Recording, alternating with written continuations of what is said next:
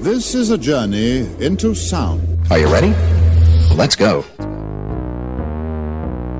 Evan Mack. Miss Fat Booty Radio is a terrific radio station on Pandora, by the way. Ross Reed. What the hell are you doing wearing jeans and Timberlands on a boat? This is the Mack and Reed Podcast.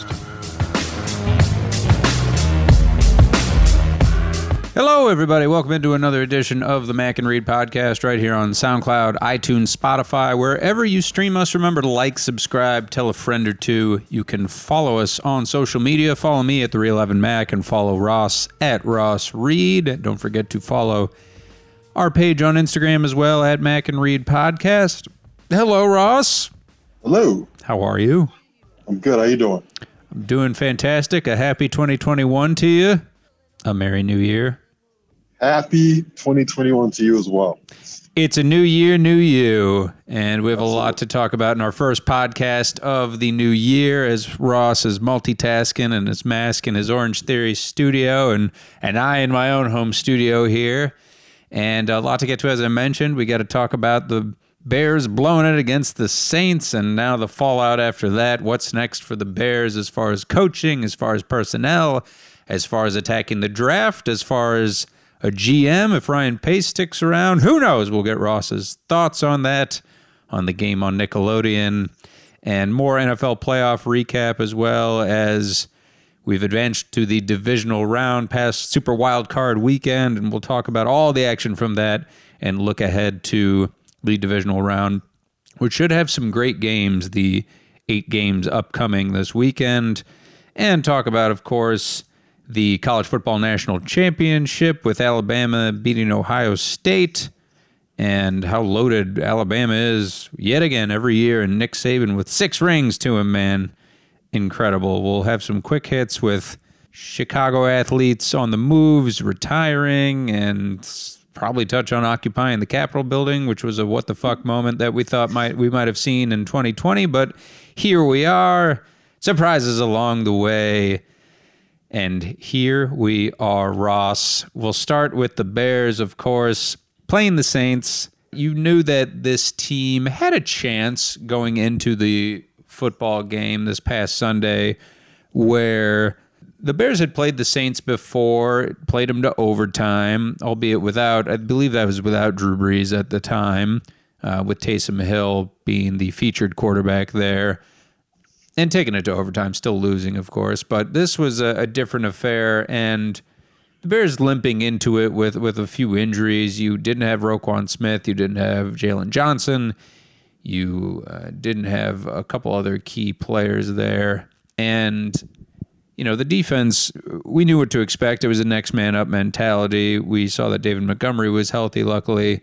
So the Bears' offense at least seemed to go into it at relatively full strength, I should say, without Darnell Mooney, who was a force to be reckoned with during the season. I think a nice up-and-coming player, some talent there. But, you know, it was up and down to start the game. Of course, we will remember most recently the Javon Wims drop when the Bears could have went ahead early on there and could have went up 7-0 and then build some momentum from there, and a nice pass from Trubisky, and Wims could have got a nice revenge play there after he got ejected in that New Orleans Saints game earlier in the regular season, but he dropped it, went through his hands, you moved on, and the Saints offense certainly didn't look like world beaters. Drew Brees looked pretty old. The Bears defense was able to settle in and cause a takeaway here and a stop there, where they put the offense in position, but you know, regardless of certain plays and highlights or lowlights for the Bears standpoint, I think what I remember is, and coming back to the regular season standpoint as well, is this coaching has just been so unfortunate when you have some talent at the wide receiver position. You have David Montgomery, who went over 1,000 yards, and Allen Robinson, who I'm alluding to, who went over 1,000 yards this past season, and who was a Pro Bowl snub, probably an all-pro in my opinion, the way he was able to get this done with 2 different fucking quarterbacks, just being a pretty dominant threat there. And, you know, an offensive line who is definitely had a lot of moving pieces around there, and that was tough for Trubisky to gain any consistency in Nick Foles and the team for that matter. And there was a losing streak there, a winning streak here. But ultimately, you come up short, and Matt Nagy still doesn't have a playoff win. Ryan Pace really under the microscope here. Let's talk about the game, though, Ross. What were your impressions and what was the Bears' undoing? I certainly allude to coaching, going back to that with Matt Nagy. And, we were supposed to see this Kansas City Chiefs offense. We didn't see a lot of shots from Trubisky. We didn't see a lot of guts. We didn't see a really competitive finish to the game, really. So, number one, like my thoughts on the game were I thought the defense shorthanded actually played pretty well. Yeah. They kept them in that game for a long time. It was 7-3 for a very long time there before things kind of opened up a little bit. But when you can kind of slow down that New Orleans offense, who, I know Drew Brees is older and he's got some cracked ribs, but they still have Michael Thomas who came back. They have Alvin Kamara on that backfield, Taysom Hill, Jared Cook, Emmanuel Sanders. There are still pieces on that New Orleans offense for them to be able to put up some points, and they're at home. Yep. They're on that turf. So I thought, shout out to the defense that played shorthanded without Roquan Smith. They haven't had Eddie Goldman all year. That's shown. Really tough. Jalen Johnson out there, Buster Screen, so on and so forth. Offensively, the offensive line has been a mess all year. They really couldn't get anything going for David Montgomery. And, the biggest play of the game early on was that Javon Wims drop. Because if he makes that catch, there's just a different complexion of that ball game. It's a perfect play call. I don't know who's calling the plays. Matt Nagy, Bill Lazor, I don't give a shit. Whoever it is. Yeah. Right. Somebody called that play. Somebody dialed up the perfect play. It was the perfect pass from Trubisky, and he flat out dropped it. If he makes that catch, then you don't know what happens for the rest of that game, because I think that was a very winnable game for the Bears. Now, as you zoom out a little bit and you take a look at that game this season and over the last 4 years, I've been preaching this for a while now, but the Bears don't have, outside of Allen Robinson, any true game-changing players on offense. And most notably, they don't have it at the quarterback position. Mm-hmm. So quarterback's the most important position in all the sports. You're not going to win a Super Bowl these days without a dynamic quarterback. We saw that last year.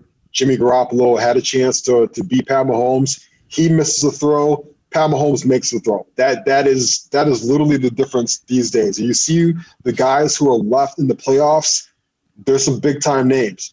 Tom Brady, Drew Brees, Aaron Rodgers, Josh Allen, Lamar Jackson, right? So on and so forth. Even Baker Mayfield has stepped up this year.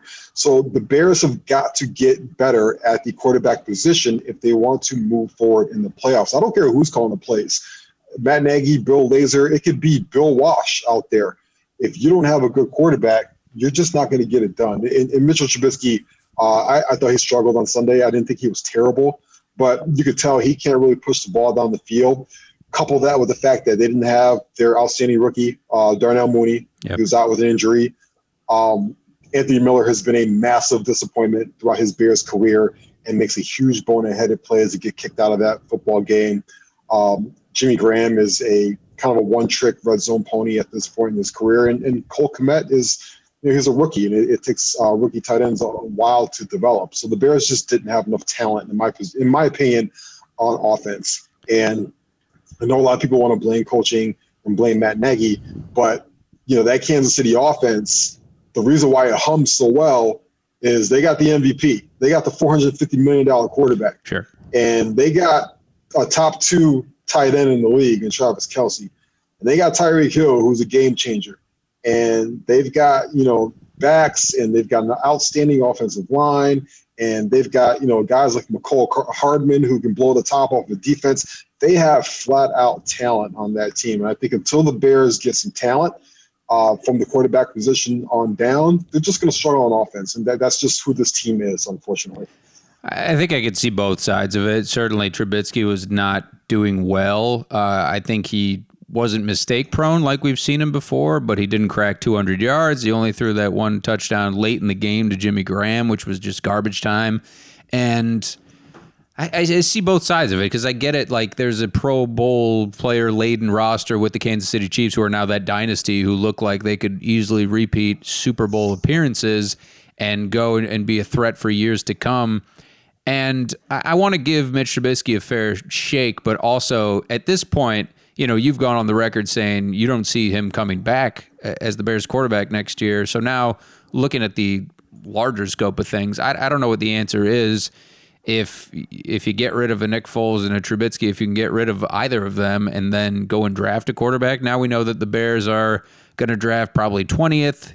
But going back to that game too, I think they have 20th overall. 20th overall, right? So 20th overall pick. And I mean, who knows who they would target? If it would be the BYU kid, if it would be Mac Jones, if they would go for a quarterback, or if you see about trading Khalil Mack or trying to blow this up. I don't know where you start or where you begin from that. As far as the game goes, I think that to put a pin on that aspect of things, that penalties hurt them early on. That Cole Kmet penalty where he threw the ball to the ref and they said he was throwing it at a player was just kind of bullshit from a Bears fan perspective. I think if you took a third-party view to it, you'd say that was kind of trash in itself too. And, that took momentum out and they had to settle for a field goal. And then you look at just, character of this team. They let little things get to him too often. When you saw, especially with the Saints, obviously with Javon Wims going out in that regular season game against the Saints and hitting a guy in the helmet repeatedly and then getting ejected from the game. You saw something similar with Anthony Miller. I don't think you should get ejected for doing something like that where you just kind of pushed him away. I don't think that's ejection worthy. I think it's an unsportsmanlike conduct worthy, but if it's contact to the helmet, that's what it is. And I get that, but it was too much of the same thing that we've seen from this Bears team repeatedly, where the defense is just put on its heels so many times. And that's why I circle back to, I don't know. And again, like posing the question, Ross, if you think Matt Nagy's job is more safe than Ryan Pace's or Mitch Trubisky, can you pick any of these guys to come back, or should they all go? I don't think Trubisky comes back just because the Bears are invested financially in Nick Foles next year. Right now, with him being on the roster next year. Right now with him being on the roster next year, he's got about a $6 million cap hit, which is about on par for a backup. Yeah, it's not bad. Yeah. If they wanted to release him, that balloons up to $14 million. So the only way you can really get out of a Nick Foles situation is if you traded him. And I don't see any team around the league that's willing to trade for Nick Foles right now. So I think the Bears are stuck with Nick Foles. Mitchell Trubisky can probably command anywhere between a Jacoby Brissett type of deal or a Marcus Mariota type of deal. That's anywhere between 1 year, $10 million to 2 years, $15 million. What I'm trying to say is I don't think the Bears are willing to pump $20 million next year into two quarterbacks who they probably both hate. So I think Trubisky is gone. I think we saw him play his last snap as a Bear. I think that was the writing was on the wall, though, when they did trade for Nick Foles and decided not to pick up Trubisky's option. The $1 million question becomes what happens with Pace and Matt Nagy. I'm okay with cleaning house. I think that 8-8 is mediocre. I don't see a solid future for both these guys, and I actually like both these guys. I've defended both of them, but you are what your record is, and you are what your results are, and that's proven over the last couple of years that these guys are average at best. So if the Bears wanted to blow it up, I don't have a problem with that. Now, will they? I personally don't think so. I think that Michael McCaskey and the McCaskey family runs it back with them. I think you'll see a structural change in Chicago. I think Ted Phillips will either retire or he'll get a new title as president of business operations. I can see Ryan Pace kind of get elevated to a VP of operations, kind of like overseeing the whole thing, and maybe they bring in a new person that deals with strictly the roster and fixing the roster and getting it back. As for Matt Nagy, I think that he has 2 years left on his deal, and I don't see the Bears moving on from that. Of course, I could be wrong, but I think other guys on Matt Nagy's staff are going to be the fall guys, so to speak. I think he will replace Chuck Pagano as the defense has taken a step back over the last 2 years from the dominant defense that they were 2 years ago. And very key players like Kyle Fuller and Eddie Jackson have looked bad. Not bad, but they've looked average at best, below average, when these were guys who we thought were all pro football players.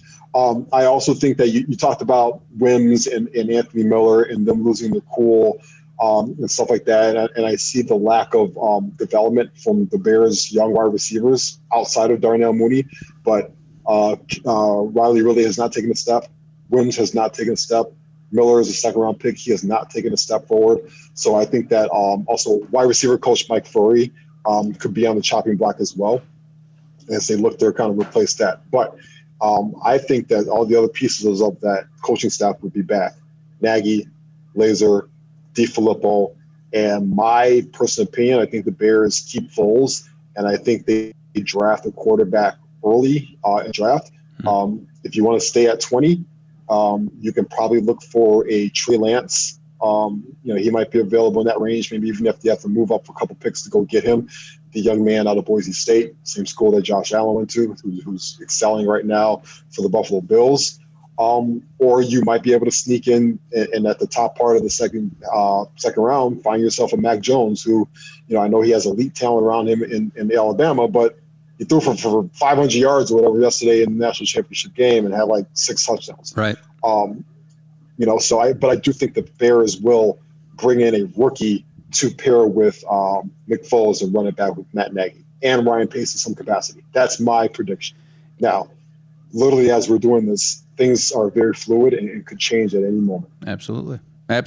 And I think the personnel is more likely to change than the management at this point, because look at last year as kind of a disappointment for the Bears. You figure then one of those guys we mentioned in Ryan Pace or Matt Nagy might be let go, and who knows what happens with that defense. The play calling going forward, if Matt Nagy will hire a new OC and stick with Bill Lazor, it remains to be seen. And Ryan Pace, it's just been very up and down, and we know where he stands on certain guys going big on Mitch Trubisky, and then we also know where he stands on drafting guys like Leonard Floyd and Roquan Smith and good role players on defense, Jalen Johnson this past year. When you made a big trade for Khalil Mack and you put yourself in a pretty tough position to not have any first-rounders or second-rounders, and then finally when this rolls around, this draft will be very telling. We know this offensive line needs help. We know that there needs to be more skill position players, as you mentioned, Ross, certainly at the wide receiver position. We don't know what's going to happen with Allen Robinson's contract when he said himself, I thought something should have been done in 365 days, alluding to a contract extension. If I'm him, probably asking for a trade at this point and finally getting to play with a good quarterback somewhere if I'm him. But maybe he has some, loyalty to this Bears organization. It's a crucial offseason, and who knows if they remain competitive or not. There's just a lot we need to see happen going into April's draft before we can really label them back in the contending spot or not. Luckily, there was that 7th seed. Otherwise, they would miss the playoffs completely and still get the break speed off them by the Packers every year. Still looking to that team as far as the benchmark set by the NFC North. But it's not all bad news. Mitch Trubisky winning the Nickelodeon Valuable Player. He didn't get slimed, though. No. I feel like he's been slimed throughout his whole he got Chicago spit on by his teammates. He got slimed, exactly, in the philosophical sense. So that was weird enough, seeing the Nickelodeon game there, and it kind of added to the humor of the game. And then the what the fuck soundbite coming on during the broadcast that was captured by the crew, and Nate Burleson trying to make it more family friendly, trying to glaze over that. We'll see what happens in the coming weeks with the Chicago Bears, who are out of the playoffs. The Saints move on. Let's talk about the rest of Wild Card Weekend, and the Bills squeak by, and they're able to move on to the divisional round. We saw the Ravens handle the Titans in a revenge game from last year, and Lamar Jackson still that bad man. That rushing attack just incredible from the Ravens, and able to just really handle the Titans, who looked like they might do the same thing they did last year and threaten these teams and go back to the AFC Championship. But the biggest story of that AFC playoffs was the Browns are good, as they handled the Steelers, who were unbeaten for so long during the regular season and who finished really poorly. I think 1-5 over that last 6-game stretch, including this playoff game where they went down 28-0 in that first quarter, and essentially Big Ben was not very good. Juju Smith had been talking that shit before the game, saying the Browns is the Browns, which Baker Mayfield clapped back at the end of the game and said, which was hilarious. And the Corvette song, I don't even know. I'm out of touch, Ross. You can take from there. But basically Browns putting on a show and took the Juju shit talking personally and saying that the Browns have had this drought for so long. They have done everything right as far as drafting quarterbacks and drafting talent defensively, which defense setting the tone pretty early on. Got a great 1-2 punch with Kareem Hunt and Nick Chubb as far as the running game goes, and saying the Browns are out here to shock the world, and they want the Chiefs at this point. It was super impressive. Did you think that was the best showing of the weekend for the AFC, Ross? I do. And, I was waiting to see which team, usually in these wildcard weekends, one team just kind of like rises up and like really shocks the world a little bit. And I don't think the Rams were that team. We'll talk about the NFC in a couple of minutes because that's that could have gone either way, obviously. Sure. But I was surprised the way the Browns played. I think I was more surprised in the way the Steelers just came out so flat with Ben Roethlisberger, and they looked sloppy early on. He started off with that fumble, and it looked like him and James Conner were both like kind of staring at the football and didn't even want to jump on it. And that was a huge play of the game right there. It starts off 7-0 right off the bat. Then Ben just throws another awful interception right after that. And so, credit to the Browns for coming out with the energy and taking them out. It goes to show you that when you have an opportunity to knock a team out the playoffs, like the Steelers did the week before with the Browns, you need to take advantage of that. In hindsight, Ben Roethlisberger probably should have played in that game. And you should have took them out. That's a divisional rival, and you should have stepped on their necks when you had the opportunity to. Because now the Browns came into that game with a ton of confidence. I like their defense. Their defense is super feisty, led by Myles Garrett, who's had an amazing season and has kind of turned a corner from the whole Mason Rudolph incident. I thought Baker Mayfield was really good, took care of the football, had some clean, crisp passes. Their backfield is my favorite backfield in all of football. I get envious when I watch Nick Chubb and Kareem Hunt, run the football, because I wish that, the Bears had that similar situation. It probably would have helped Mitchell Trubisky throughout his career. But it's a fun team. It's a fun team to watch. I'm excited for Browns fans. They deserve it. Yeah. Pittsburgh is at a crossroads right now because I feel like Ben Roethlisberger probably should hang it up. As you saw him sobbing on the sidelines after the game, it kind of felt like he knew that was it. And then we got word, I think yesterday or today, that their outstanding center Marquise Pouncey is retiring huge prematurely. Yeah, he's done. And it just looks like that window is starting to close a little bit in Pittsburgh, despite the fact that they do have some fun offensive weapons, in particular at the wide receiver position. But Browns move on. Good for them. Guess what? You get to see Pat Mahomes and the defending champs, and you might get smacked in the balls. But we'll see what happens. I think the line right now is like is KC minus like 10.5, and that's pretty disrespectful to the Browns. So let's see if they keep up with this us against the world mentality, and let's see if they can shock the world.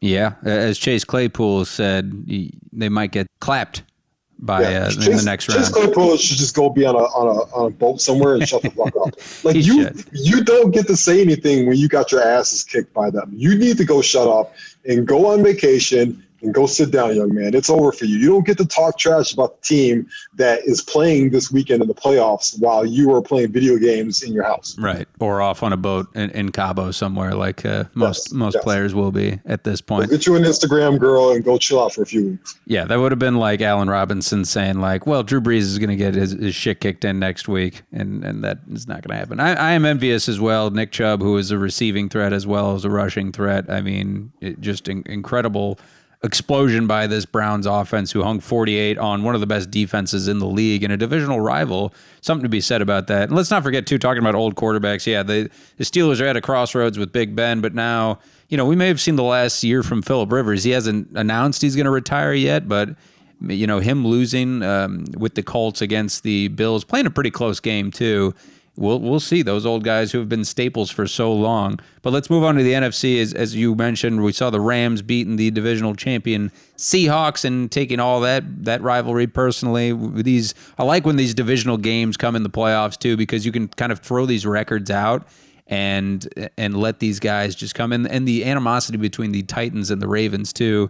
The Ravens will certainly be a tough test for the next divisional round as well. But you saw Jared Goff gutting it out there, and that Rams defense looking like the Rams defense. We know Jalen Ramsey talking shit and went in and beat a good Seahawks team, and Jalen Ramsey making that case for the shutdown corner that he is, and really shutting down DK Metcalf and Russell Wilson and company.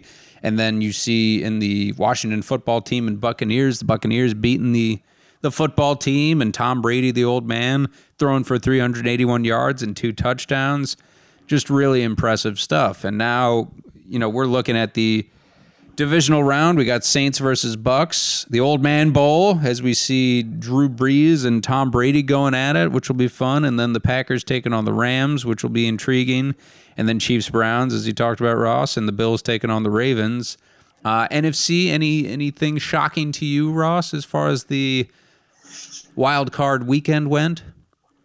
No, I think the most shocking thing is you zoom out is you got 3 old guys left. You do. You've got 2 guys above 40 years old, and Aaron Rodgers is knocking on that door. And when you look at all 3 teams are serious Super Bowl contenders. So I think that's a surprising thing. And shout out to I keep calling him Heineken because I don't know the kid's name, the Washington quarterback. I think it's Heineke. Yeah, close. Heineke. Yeah. But shout out to that young man for doing the best. Yeah, for doing the best he could on a Saturday and trying to make that a football game. But Tom Brady he's playing his best football this season right now at the right time, and he's humming along, and that's going to be a fun matchup. I remember on this podcast I've been saying for years I wanted Braves versus Breedy in the playoffs. I wanted in the Super Bowl. Well, at least we get in the playoffs, and that should be a lot of fun. But sure. Aaron Rodgers has been on fire. He's going to win the MVP this year as well. But I wouldn't sleep on the Rams. And if Jared Goff's thumb gets better, as it should from week to week, and Aaron Donald is okay, he did leave the game with an injury, I could absolutely see that Rams defense going into a quiet Lambeau Field. And I cannot stress that enough, that the home field advantage really, really, you could tell that it really does not matter in these playoffs. Seattle will tell you that because they miss their fans. I can absolutely see the Rams go in there and wreaking havoc against Aaron Rodgers in that Packers offense. And I think Cam Akers, if you get him rolling on the ground and he can, get some chunks on the ground, don't sleep on those Rams. So sure. To me, the NFC remains very, very wide open. Whereas for me in the AFC side, it's like, who's going to beat Pat Mahomes? Sure. Can you score 40 with him? Is Buffalo able to keep up with that offense? But I'm just excited to see it. The games are going to be so much fun this weekend. Shout out to the NFL too, because the 3 games a day on Saturday and Sunday was perfect. And we didn't get the greatest football, but we were entertained the entire day on Saturday and Sunday. And when we're all stuck in the house in quarantine, I loved it. It's going to be weird to go back to the 2 games this weekend because it's like, I woke up on Saturday and Sunday like super excited for that first game, and it went all the way through the night games. I mean, we were just thoroughly entertained for like 10 hours, and now it's going to be weird to kind of like only get those 2 games over the weekend. But yeah, it's going to be amazing. I can't wait for it. They should be really good games, though. 2 on Saturday, 2 on Sunday. And if you had to pick, Ross, who's going to the conference championships and why, let me answer my own question first. I got the 2 number 12s meeting each other. I got to take Aaron Rodgers meeting Tom Brady. We see Bucks and Packers for the NFC Championship. And then Chiefs Bills. I'm in on the Bills with you over here. And I think that the Browns and Ravens are here for a reason, both really talented offenses and certainly great defenses, but we're going to see those top seeds clash at the top. I completely agree with you. I've got those 2 teams as my Final Four as well. I have a futures bet in on the Bills winning the Super Bowl, and I have a futures bet in on a Bills Bucks Super Bowl. So I got to ride with that until one or both of those teams are eliminated. But yeah, I think if those are the 4 teams that we get to go into the the final weekend before the Super Bowl, I'm all in. I think we'll be thoroughly entertained. Hey man, any more weeks of Tom Brady and Aaron Rodgers and Pat Mahomes, you can't go wrong. That's for sure. Let's move on to college football national championship, as we didn't talk a ton of college football over the season. We only touched on it briefly, but you can't ignore the greatness that is Alabama and how incredible they were. They were favorites going into the game. And, Ohio State playing half a season, it was questionable whether they earned that spot or not. But regardless, you play who's in front of you, which was Clemson, and then you go ahead and get into the title game. And it's always the same three teams that we've seen and since the inception of the college football playoffs. But, man, just beating the brakes off Ohio State, it was competitive for a quarter, I feel like, and then just started getting out of hand for Ohio State, got beaten 52-24. You saw Devontae Smith, who's the best wide receiver in college football, who's just incredible. He had 215 yards, 3 touchdowns. As you talked about earlier when we were talking about the Bears, Mac Jones, who balled out, he had 5 touchdowns and 450 yards, something like that. It was very Joe Burrow-esque performance for a guy who fits into this Alabama system, who's playing, with a offensive line all of them will be going pro, and the same thing with all the skill position players. Najee Harris, who had an incredible game too, who's such a good recruit. This is the culmination of recruiting from Alabama. These guys from 2017 and Mac Jones and Najee Harris and Devontae Smith, that three-headed monster itself, as they kept talking about during the broadcast. Really impressive, and you can't take anything away from it. Najee Harris giving Ohio State credit, and Mac Jones and everybody else too, that Ohio State was that best team in the Big Ten, and perennially the same in the same breath when they recruit so well every year like this, and great coaching around them. But the biggest takeaway certainly is Devontae Smith. He might vault himself into that number 2 spot. Maybe the Jets would reach for him right after a Trevor Lawrence, who already said he'd declare. And then Mac Jones is such a intriguing guy right there, where after a performance like that, is he going to be more like Tua Tagovailoa, or is he going to be, a clipboard holder like A.J. McCarron, who was a national champion? And the guy has talent, if you ask me. I just wonder if he's got the pro talent, and I certainly get that he's surrounded by this NFL talent around him. So who's to say he couldn't go in the first round next year or the second round and play a role in a team going forward and be that guy? Yeah, I mean, we'll start with the talent around him first. Devontae Smith and Jalen Waddle, who left that game early yesterday, he clearly wasn't ready to come back. And Najee Harris. Alabama just continues. In the past, Alabama was known as that defensive school and training out the defensive backs and the big off defensive linemen and the linebackers. But boy, they have turned the tide over the last decade, I feel like, and they have put I see what you did there. Absolutely unbelievable. Yeah, there you go. Absolutely unbelievable offensive football players, right? It started kind of with Julio Jones, and it's worked its way to the Jerry Judys of the world and Derrick Henry, and even way back to Mark Ingram. And right. We can go so on and so forth. I think Mark Andrews, tight end, they just have put out absolutely terrific offensive skill players, except at the quarterback position. And you talked about A.J. McCarron, didn't really make it. You talked about Tua Tagovailoa. He struggled his rookie year. I'm going to take that with a grain of salt because I think that him coming off the injury plays a big factor in that. But Mac Jones becomes one of the most intriguing players in this draft because, is he a guy that has feasted off of having elite talent around him, or is he just a guy that knows how to do his job? What I mean is, I think sometimes game manager gets a bad rap, but if a guy can protect the football, get the football to where it needs to be, make the right decisions, and allow the talent around him to do what they're supposed to do, does that make him a bad player? I don't think so. It probably makes him a least exciting player because he's not Justin Fields. He's not going to rip off an 80-yard run. He's not like a Lamar Jackson type of player. Yeah. But if that guy sticks around the league for 10 years and he gives you, let's say he gives you an Eli Manning type of career. Well, guess what? Eli Manning's got 2 Super Bowl rings, right? Or let's say he gives you a Joe Flacco type of career. Joe Flacco has 1 Super Bowl ring. Those are 3 Super Bowl rings more than a lot of guys that have been flashier. IG, RG3. or even a Cam Newton or something like that. Yeah. So I'm not going to write off Mac Jones right away. I think he's an intriguing prospect. I know that in this day and age in the NFL, his lack of a speed and athleticism is a concern. But if he is a super smart cerebral football player like he looks like and he knows what he's doing, I think some team is going to take a flyer on him back into the first round, maybe in the second round, and they might strike gold with it. Yeah.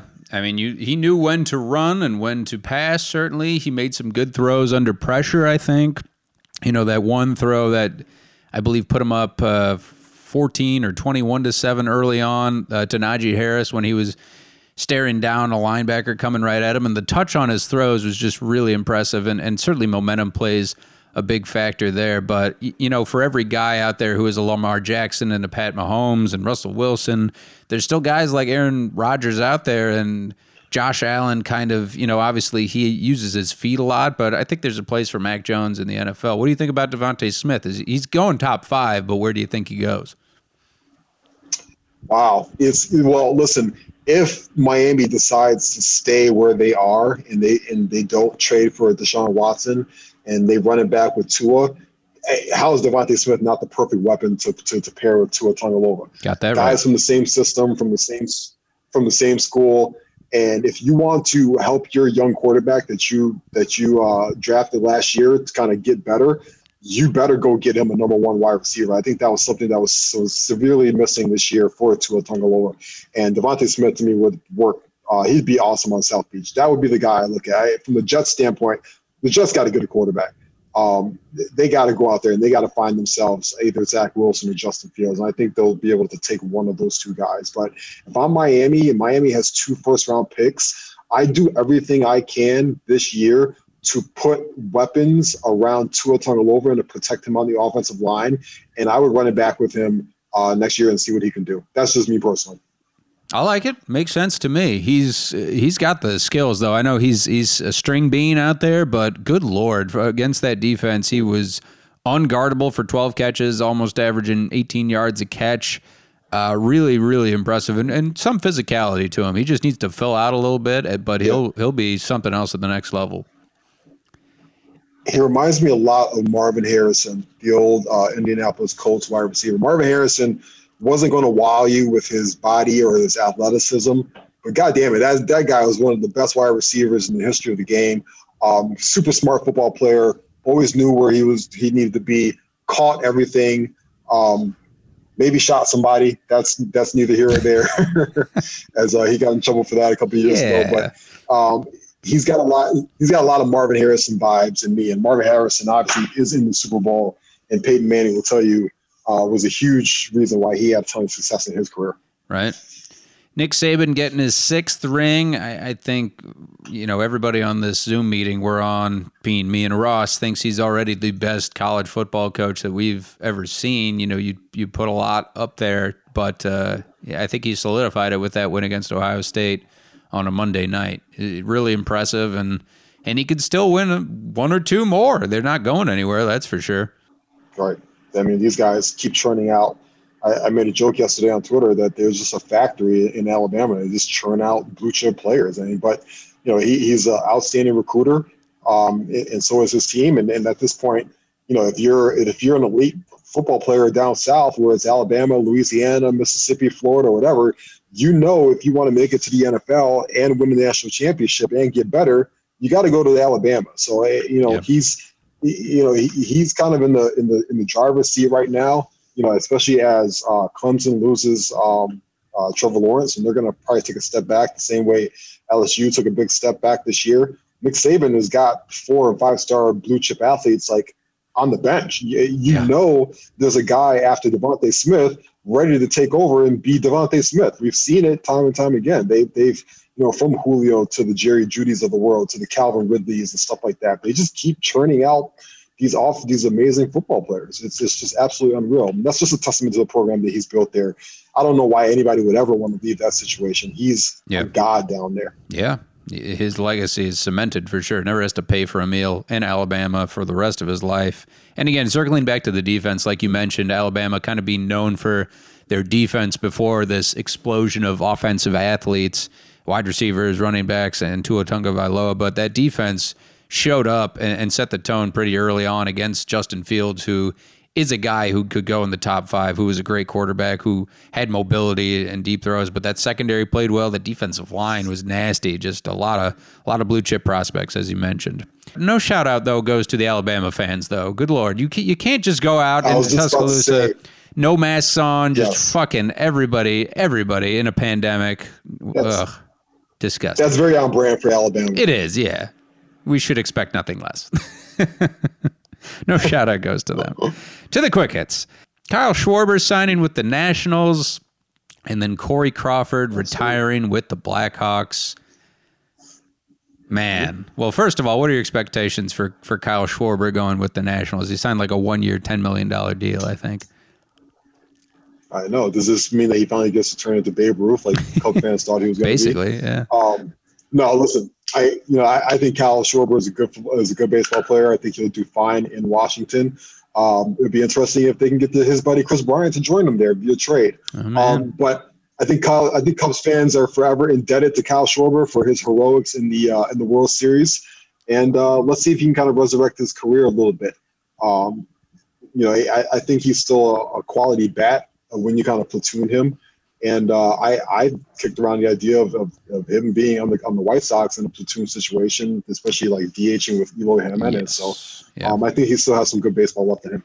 Yeah, just from the hitting standpoint, we've seen how he's a very one-dimensional player in that aspect, though. But yes, like you said, Cubs fans are definitely indebted to him with the World Series heroics and the like, and just like the Blackhawks are with Corey Crawford, who retired after 10 seasons. Had some Stanley Cups under him, some great goaltending, and some bad goaltending, of course, too. But now that's the end of an era for the Blackhawks, and who knows where they go from here. They just extended their head coach, but we don't talk a lot of hockey as usual, and we'll see what happens with the Blackhawks going forward. That guy's probably the most underappreciated athlete in Chicago sports history. Sure. Just because he was always constantly compared to Antti Niemi, but Corey Crawford was his own man, a great hockey player, and just like Kyle Schwarber, Hawks fans are forever indebted to what Corey Crawford did during that run, and just the pure drunkenness of him at the parade. It was always a treat and hilarious.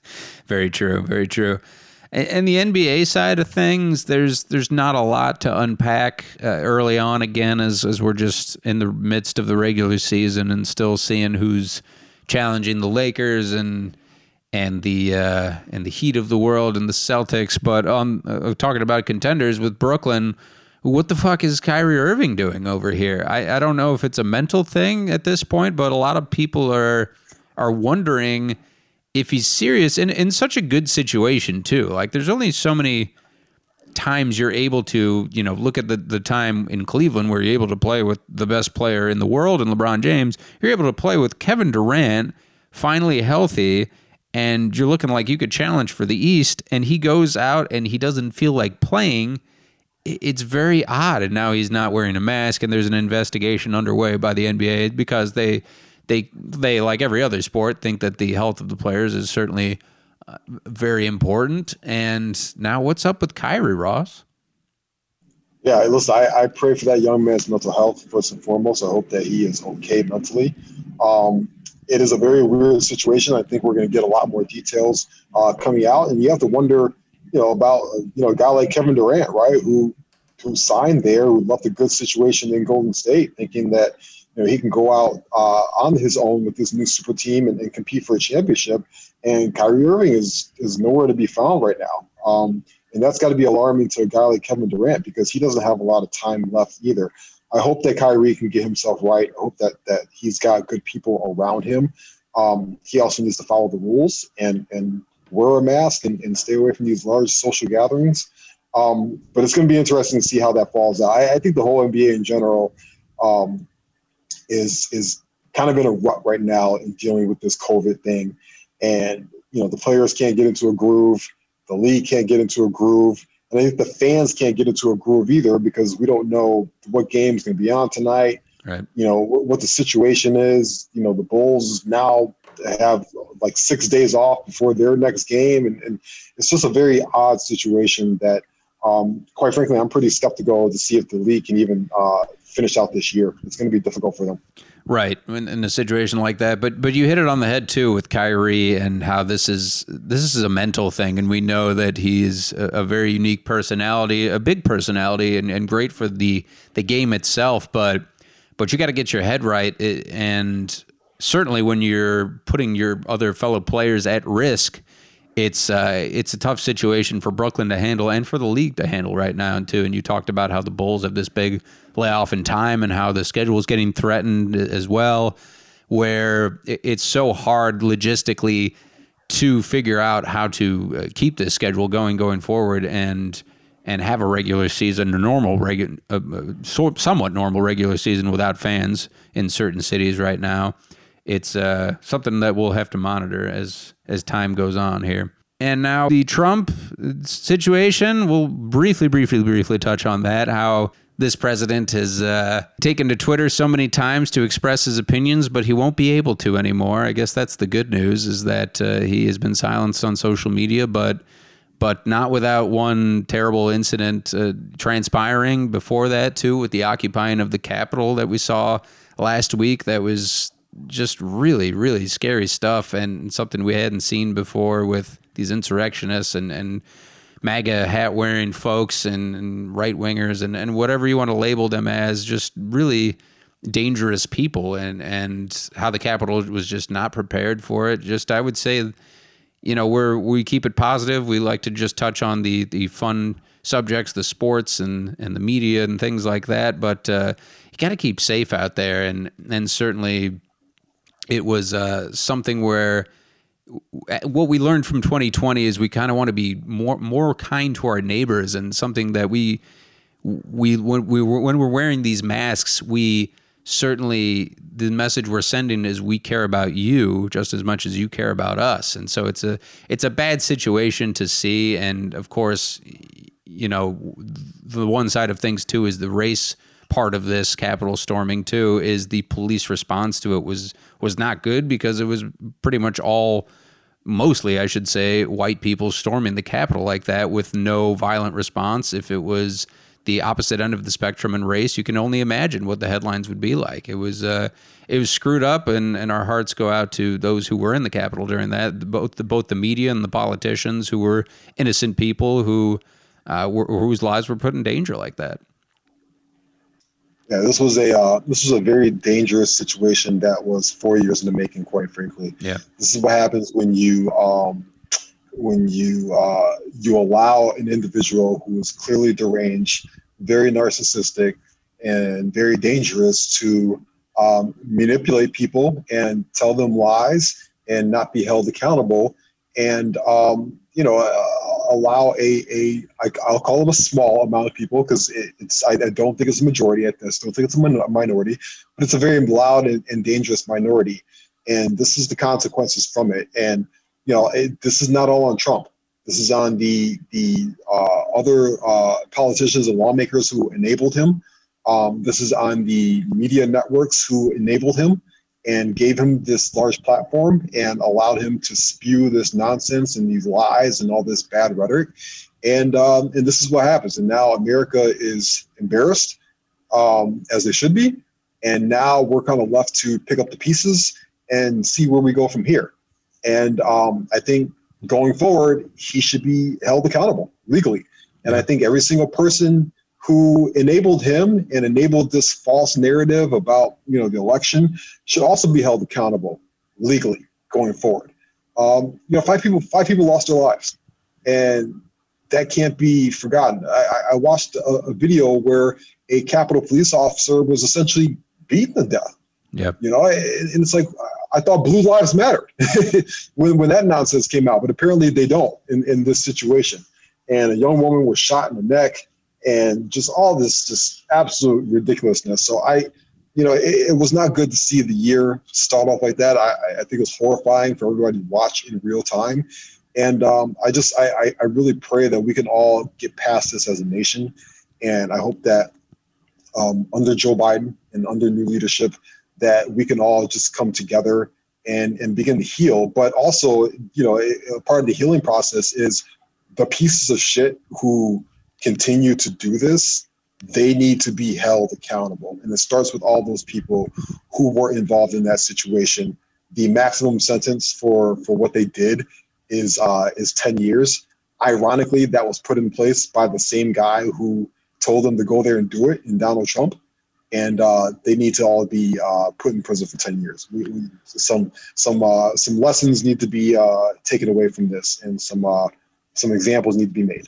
Agreed there. I think that justice should be swift for these people who acted recklessly and dangerously in the Capitol, in a place that's really heralded in the Capitol, for that matter. And you're seeing it now, too, in the aftermath, that they're getting tracked down slowly. Some people were from right here in Chicago, and people that you might have known as your neighbors. And so it's upsetting, but hopefully it is the only incident like that for some time, and we see more peace coming soon. But a scary start to the week, too. We missed Dr. Dre when he was hospitalized, Ross, but the update is he's doing great now. That would have been really brutal to lose the good doctor in the first month of the year. He's okay. Good to hear Dr. Dre is doing okay. He's recovering well. Shout out to Griselda. We talked about last year. They had a great soundtrack that they just dropped for a movie coming out. And NBA YoungBoy, who is 21 years old and now has his 7th child. Young boy, you need to be a grown man and keep it in your pants for a little while, because 7 children at 21 is just absolutely absurd. Far too many. Yeah. Oh, good Lord. Yeah, I can't imagine that. That's terrible. And R.I.P. Tommy Lasorda, the Dodgers legend, who was an icon of the game, 2-time world champ. He saw the Dodgers go out on top before his death this year. He had that, you I think on Twitter, posted the Tommy Lasorda baseball game, the video game that is, which was really great. He was quite a character, and so he will be missed for that. Absolutely. You gonna watch WandaVision this Friday? I will. I'm into it. I certainly like the concept. I think I like Paul Bettany in there too, and the Olsen twin who plays her, whatever her name is. And she's not one of the twins. She's the off one. But yeah, it should be fun to watch. It's the little one. Yeah. Mm-hmm. It should be. Yeah, I'm excited for some good Marvel content from Disney. Obviously, they're coming off the high that was The Mandalorian. So they're putting a lot of money into this project as you would expect from any Disney Marvel project. And it's good to see good quality TV that we can check out again back in our homes. Yeah, 100%. We'll get some movies coming out soon enough as well. The James Bond movie coming out, and then the Many Saints of Newark, the sort of Sopranos prequels coming out before we know it, and we'll be able to watch it all in the privacy of our home. Yeah. We have new Denzel Washington next month with Rami Malek, and Jared Leto looks pretty good too. So yeah, some content is on the way. Yeah. I was unearthing some old shows, Ross, when we had the Mac and Reed live show, our 3-hour show, and I rediscovered that you dislike pasta, which is still sad but not surprising. Do you still feel that way, Ross? No bucatini, pappardelle, no gnocchi? I'm not a big pasta. Oh my God. I cannot tell you the last time I even had pasta. It has to be well 6 months. Oh, that's sad. So many good pastas out there. I'm at the opposite end of the spectrum. I have to have it pretty regularly. Come on, you work out enough. You need your carbs. I'm just not a pasta guy. I never had, but I pizza. Yeah. Pizza is probably the closest thing you'll get for me from a pasta thing, in that it's Italian. Yeah, that's fair enough. Play us out, Bill. I don't know what that means, to play us out. What does that mean? To end the show? Yeah. All right, go.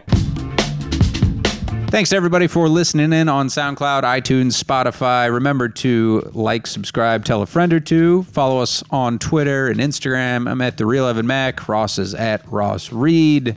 Follow the Instagram page at Mac and Reed Podcast. Give your predictions for the NFL playoffs. We'll enjoy those games, of course, and everybody be good to each other out there. For now, we say deuces. So long, everybody.